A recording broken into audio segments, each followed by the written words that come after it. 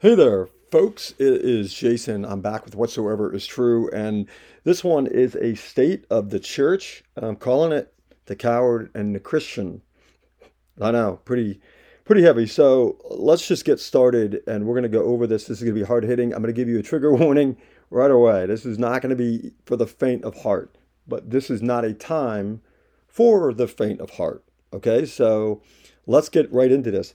And be clear, the church hasn't acquitted itself well in the last year and a half. In the face of illogical and tyrannical government overreach, the bride of Christ has basically rolled over and shown her yellow belly. When it was time to stand up for the sovereignty of Jesus Christ, we wanted to be liked by the cool kids. We wanted to be liked by the cool kids. And we started cussing and making dirty jokes to let the in crowd know that we weren't just uptight fundamentalists. So what's the big deal, right? I mean, we didn't know any better.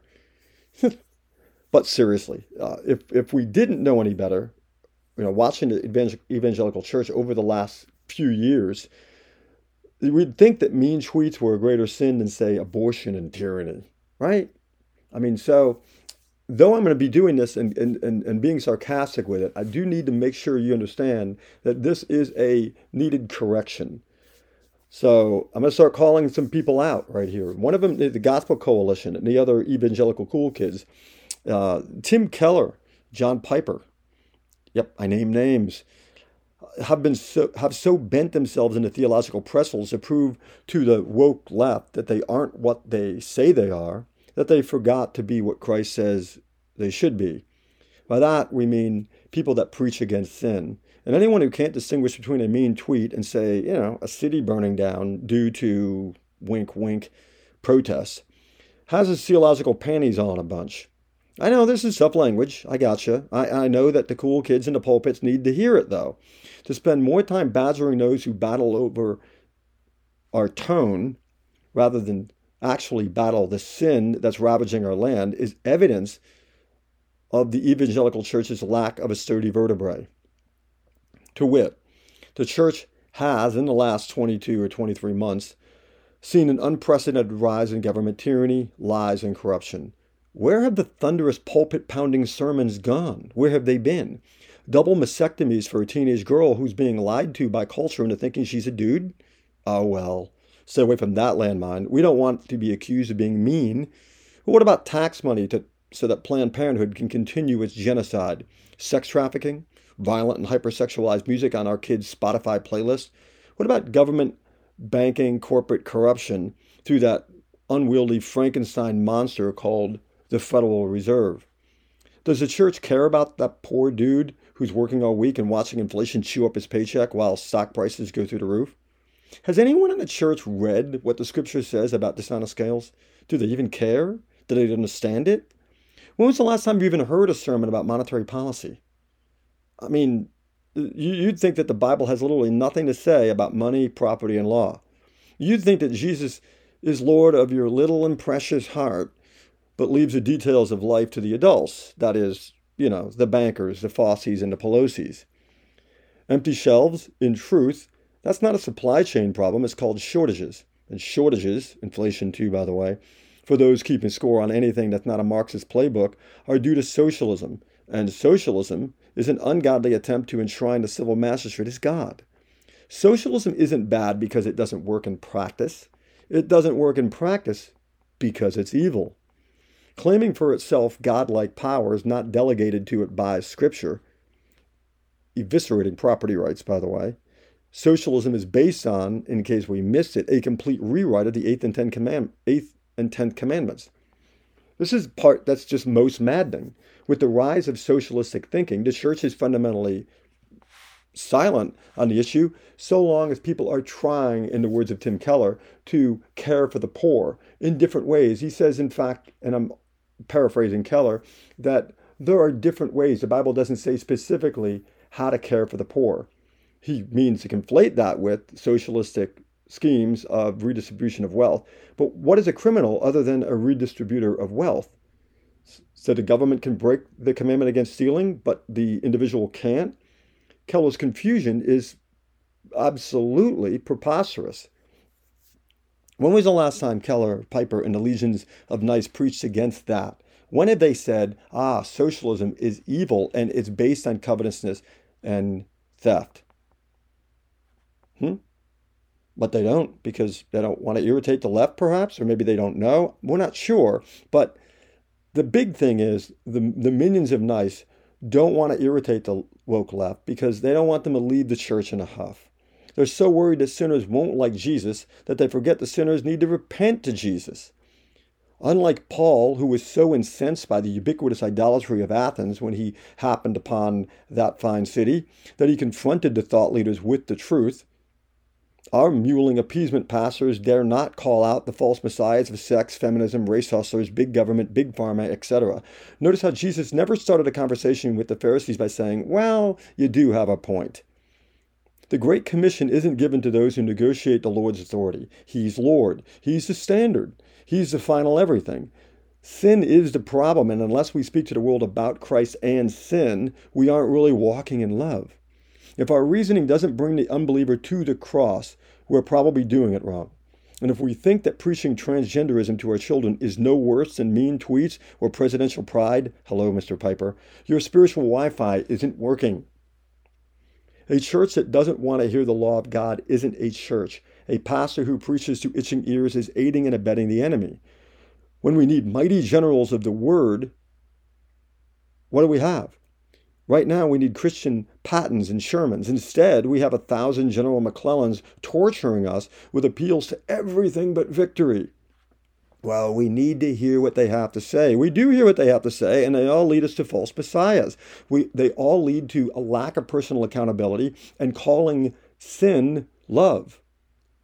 While this isn't an appeal to deliberately offend sinners, one can't help but offend them when preaching the good news because it's always preceded the good news, always preceded with the truth about sin. There is no good news without the bad news first. So yes, this is a backhand slap across the adulterous cheek of the American church. It sorely needs it. To have meekly acquiesced 2 years ago to shutdowns from the Messianic state with nary a peep of protest or concern that perhaps this wasn't biblical is evidence of its unfaithfulness. Haven't we watched history at all? Don't we know the abject destruction of the doctrine of the total state? Instead of saying the state has no authority over the bride, we timidly kiss the ring in the name of public health. When I preached the truth of the matter 2 years ago, that the economic fallout would be worse than the disease, and just wait, this is going to keep getting worse. Think inflation is bad now? But anyway, because when I preached this, that the solution was worse than the problem, because you can't stop production and print trillions of dollars to cover it up, I was treated like a heretic. When I said that 2 weeks to flatten the curve was really 2 weeks to see if you were actually living by the word, I was attacked. Think about that for a second. I was the problem, not the magistrates who dared quarantine the well with the sick, violate property and civil rights, enslave millions to irrational mandates and fear, and never, not once, show any humility in the process. The question, do you think there's a less intrusive solution to this, was taken to mean, you don't care if people die. Well, that's certainly a Christian thing to say. And when I questioned whether or not the civil magistrate had the biblical authority to do what it has been doing now for almost 2 years, I was told flatly, we have to obey the governing authorities. And when I reminded them that the rest of the verse says, but there are no authorities except from God, and an authority that gets to define its own authority must be God, not the state, I was looked at, again, like a heretic.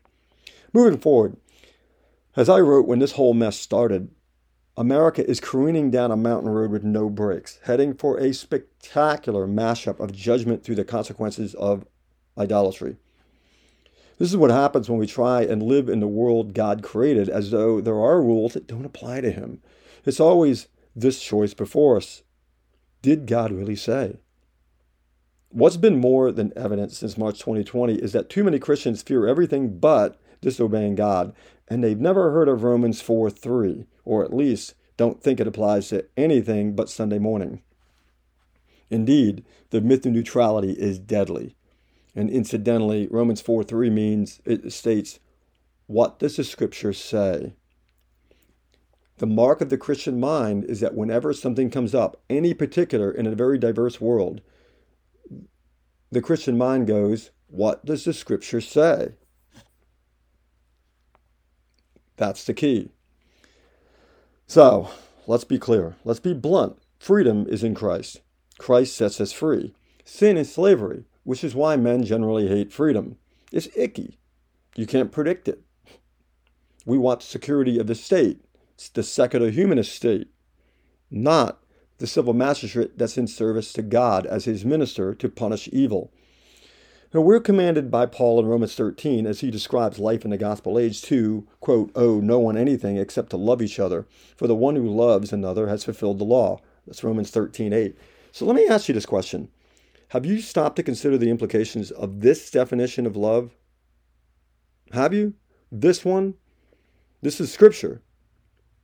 In all sincerity, not attempting to be, hyperbolic, it would appear that the modern evangelical has allowed the world to define the categories of life, especially in this case on love, for them rather than letting God do it.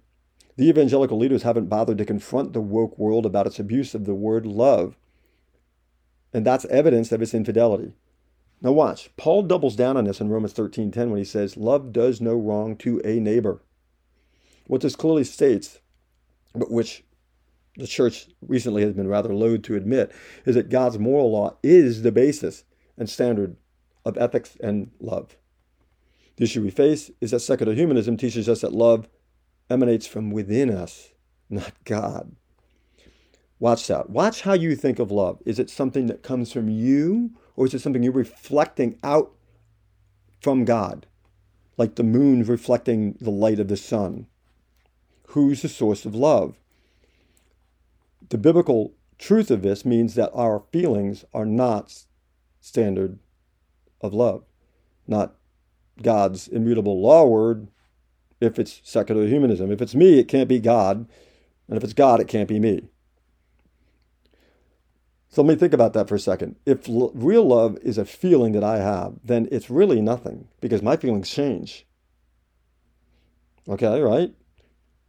If real love is a standard known only to each person, not objectively existing in the transcendent God and his immutable character, then I can say the opposite of what you say, and guess what? I can call it love. I can demand that you give up your freedom in the name of love. I can demand that you go bankrupt and or become a ward of a state in the name of love. I can say that tyranny is love because it's a tyranny of health. I mean well, after all. I want everybody to be well. In this case, love is adultery, right? Love is fornication. Love is what humanism says it is. God is the one with the problem if he disagrees with my definition of love. Do you see, therefore, the stakes of this whole thing? Do you see why I'm being kind of stern? Because to appease the woke mob is to call God a liar. It's exactly like this that we ended up with the nonsense, such as the shutdowns, mass mandates, and all that. All in contradiction to the word of the Lord. See, these problems were in existence before this started. The pressure simply revealed the deepest positions we had. So when the entire COVID stuff started, it was simply assumed that the civil magistrate had the authority to shut down churches and businesses. Most people in the churches hadn't thought about it, to their everlasting dishonor, unless they repent. See, well, they shut down some businesses. They didn't shut down all businesses, right? I mean, you couldn't die if you went to the grocery store, but you could if you went to the gym. It was for public health, they said. Never mind that the quarantine of the sick is one thing, but the quarantine of the healthy is quite another. And the burden of proof to do such an enormous thing should and must be upon those advocating for such historic usurpations. Notice how there was never any humility or reticence from the health bullies. They didn't reluctantly do the things they did it proudly. They did it while patting themselves on their moral back. They were sure that your business should be closed. They were sure you had to stay home or else the greatest health threat in world history would kill you and others. Interestingly, in case you weren't sure what was happening, just a few months after the whole mess started, these same health experts and politicians said that the world's deadliest virus, in history, by the way, absolutely shouldn't keep tens of thousands of people from protesting in the streets against racism. Guess that? When the protests started after George Floyd died in Minnesota, the same experts who said that COVID would kill us all if a gym was open, or we went out for a hamburger, or went to the ball game, said that tens of thousands of screaming people in the streets was now okay. COVID apparently is history's first smart virus. It bandies about seeking to infect and kill. I kill you, old lady, old man, I kill you all. Oh, wait, excuse me, racism. I stand down. Carry on. I'll go stalk those losers at church singing hymns. You see, that, dear reader, was the clearest sign you're ever going to see in life that you've been had, wondering what was really going on, wondering who to believe. Well, that was it. We couldn't go to church and sing praises to Christ, but could go and yell against systemic racism. COVID cares. COVID is apparently left-wing. We can't have it both ways, though. Either it would have killed us at the gym, the restaurant, the ballpark, the church, and the protest, or it wouldn't. If the protests were okay for any reason, any at all, so was worship of a true and living God. Where, oh where, Christian brothers and sisters, have the apologies been? How many pastors have repented for having shown their belly? Clearly not enough. In fact, they've shown a most unmanly capacity for abuse. Having been played so soundly on the shutdown, they showed no fight at all. You'd think that such an open contradiction would have gotten their attention. But they didn't want their attention to be gotten because they liked the state's power. They liked the security of the state. They liked the slavery of Egypt, not the wilderness where they followed the Shekinah cloud. The fact that 10,000 corpses weren't littering the streets after major cities were left smoldering in ruins amidst the riots and protests, COVID having apparently taken a few weeks off, that should have alerted everybody to the con. Keep wearing a cloth mask to keep out the killer of ages, which is, unless our minds are wrecked by sin's invasion, like fighting off a bear with a spork. Oh, and then get the jab. It will keep you from getting the virus. Okay, no, it won't, but it will keep you from giving it to others. Okay, it won't do that either, but it will keep you from getting really sick. Unless others haven't been jabbed, I guess, somehow. Wait, and then, here, have a booster. That will stop you from getting a variant. Oops. Look, a Kardashian. This is what's been happening. In all, the Church of Jesus Christ is to be a church of truth, though, right? That's why this matters. To be okay with all of these lies is not okay. When someone tells us not to worship together as a church, and it dehumanizes us by demanding we cover our faces and those of our children, puts us in house arrest and calls it safe at home, and then demands that we take a drug we don't trust, all in the name of love, it's time to resist. See, contradictions happen. Okay, we're all wrong sometimes. Yeah, all right, fine. God's word isn't. And we're commanded by him to love the truth and resist lies. We're commanded to repent when we arrive in error and sin. We're commanded to abhor what is evil, not to make excuses for it. So stand up. Stop being afraid of the woke mob. Stop playing not to lose and remind yourself that if you aren't fighting sin, you're losing. We weren't called to be friends of the world, but to preach the gospel to it. Stop being a Christian doormat for the bullies. Call out their idols. Call out the false messiahs of our time, the critical race theory, the scientific government pharma media alliance, and all that rising tyranny. Go on. Stop being afraid. Stand up. This is our time to shine. Christ allows the fires of pressure and conflict to refine his bride. Those false lords everywhere are simply Jezebel in new clothing. It's still her. She's wearing a new robe, a woke robe with rainbow colors and coexist written on it. But it's her, make no mistake. Resist her, and the enemy will flee because he can't touch the true men and women of Christ. But those that are his must show their mettle. And they must show it now by accepting the pressure and standing against the new world order. It's another Tower of Babel being built in our midst. The new high priests are in white lab coats, and they're in classrooms teaching kids about the sins of others while glorifying the Savior of his state. Guys, this is our fight. It's on right now. Go. Choose this day whom you will serve. And remember, always remember, that love means telling sinners about Christ. It means presenting the hammer of the law, along with always the inestimable beauty of the forgiveness of sin in Jesus Christ. It means living a life for Christ wherever you are, at work, at home, driving in your car, wherever you are, you live for Christ. Coram Deo, you live for Christ. You are Christ. You've been redeemed by Christ. You were dead, You were crucified, dead, and buried with Christ, and risen again with him. So, if you've been there, if you failed, if you've been one of these appeasement pastors or appeasement parishioners, if you failed him, if you've been duped, that's okay. Repent and turn back to him. Judas went to the Pharisees in remorse, remember? And there was no restoration there with the enemies of God. The Pharisees didn't try to restore him. They mocked him. Judas hung himself instead of going back to the disciples and the Lord. Peter, on the other hand, jumped in the water and swam to the Lord, who then wonderfully and lovingly restored him in the sight of the others whom he had betrayed too. Our Lord is merciful indeed. Go to him, run to him, and pray for courage. He doesn't promise it to be easy. Instead, he promises persecution and trial. But fear not. Fear not, he says, because he's overcome the world. Let us never forget this, nor the immense honor of being persecuted in his name. For blessed are you when all men speak evil of you, for his name's sake, not for being a bully yourself, not for being deliberately obnoxious in his name, but for living in his name, living for his glory, and not accepting the myth of neutrality, and knowing that he's Lord over everything, public health, civil magistrate, your work, your home, and yes, your drive back and forth. He's Lord of all. And the principles of Scripture are there to guide us. And we give him glory and honor when we rest in them. So that's it for today. And that is my state of the church. And hopefully you are encouraged by this. And I certainly encourage our brothers in Christ. And I've called out some big hitters, but I called them out because I do think they need to be called out. And I do that in Christian love, of course, because I believe that real love is, again, fidelity to the gospel, not fidelity to the woke mob and the false messiah that is modern leftism. Sure, Jezebel is alive and well right now. She's out there again. She's wearing a woke robe. Let's just repeat that really quick, which is why we need to call that out.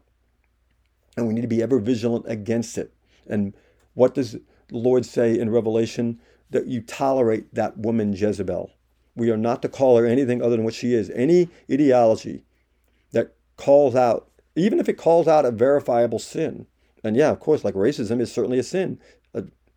Absolute sexism is really a sin. Yes, it is. They are. Absolutely. But the solution has to be Jesus Christ. You can't fight sin with sin. You can't fight sin with idolatry of a state.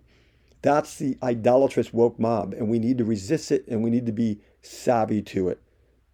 We cannot be allies with unrighteousness and still name the name of Christ and still be a faithful bride. Well, that's it. God bless. Hope this was edifying, and hope the Lord blesses this message and blesses your day mightily. Thanks again.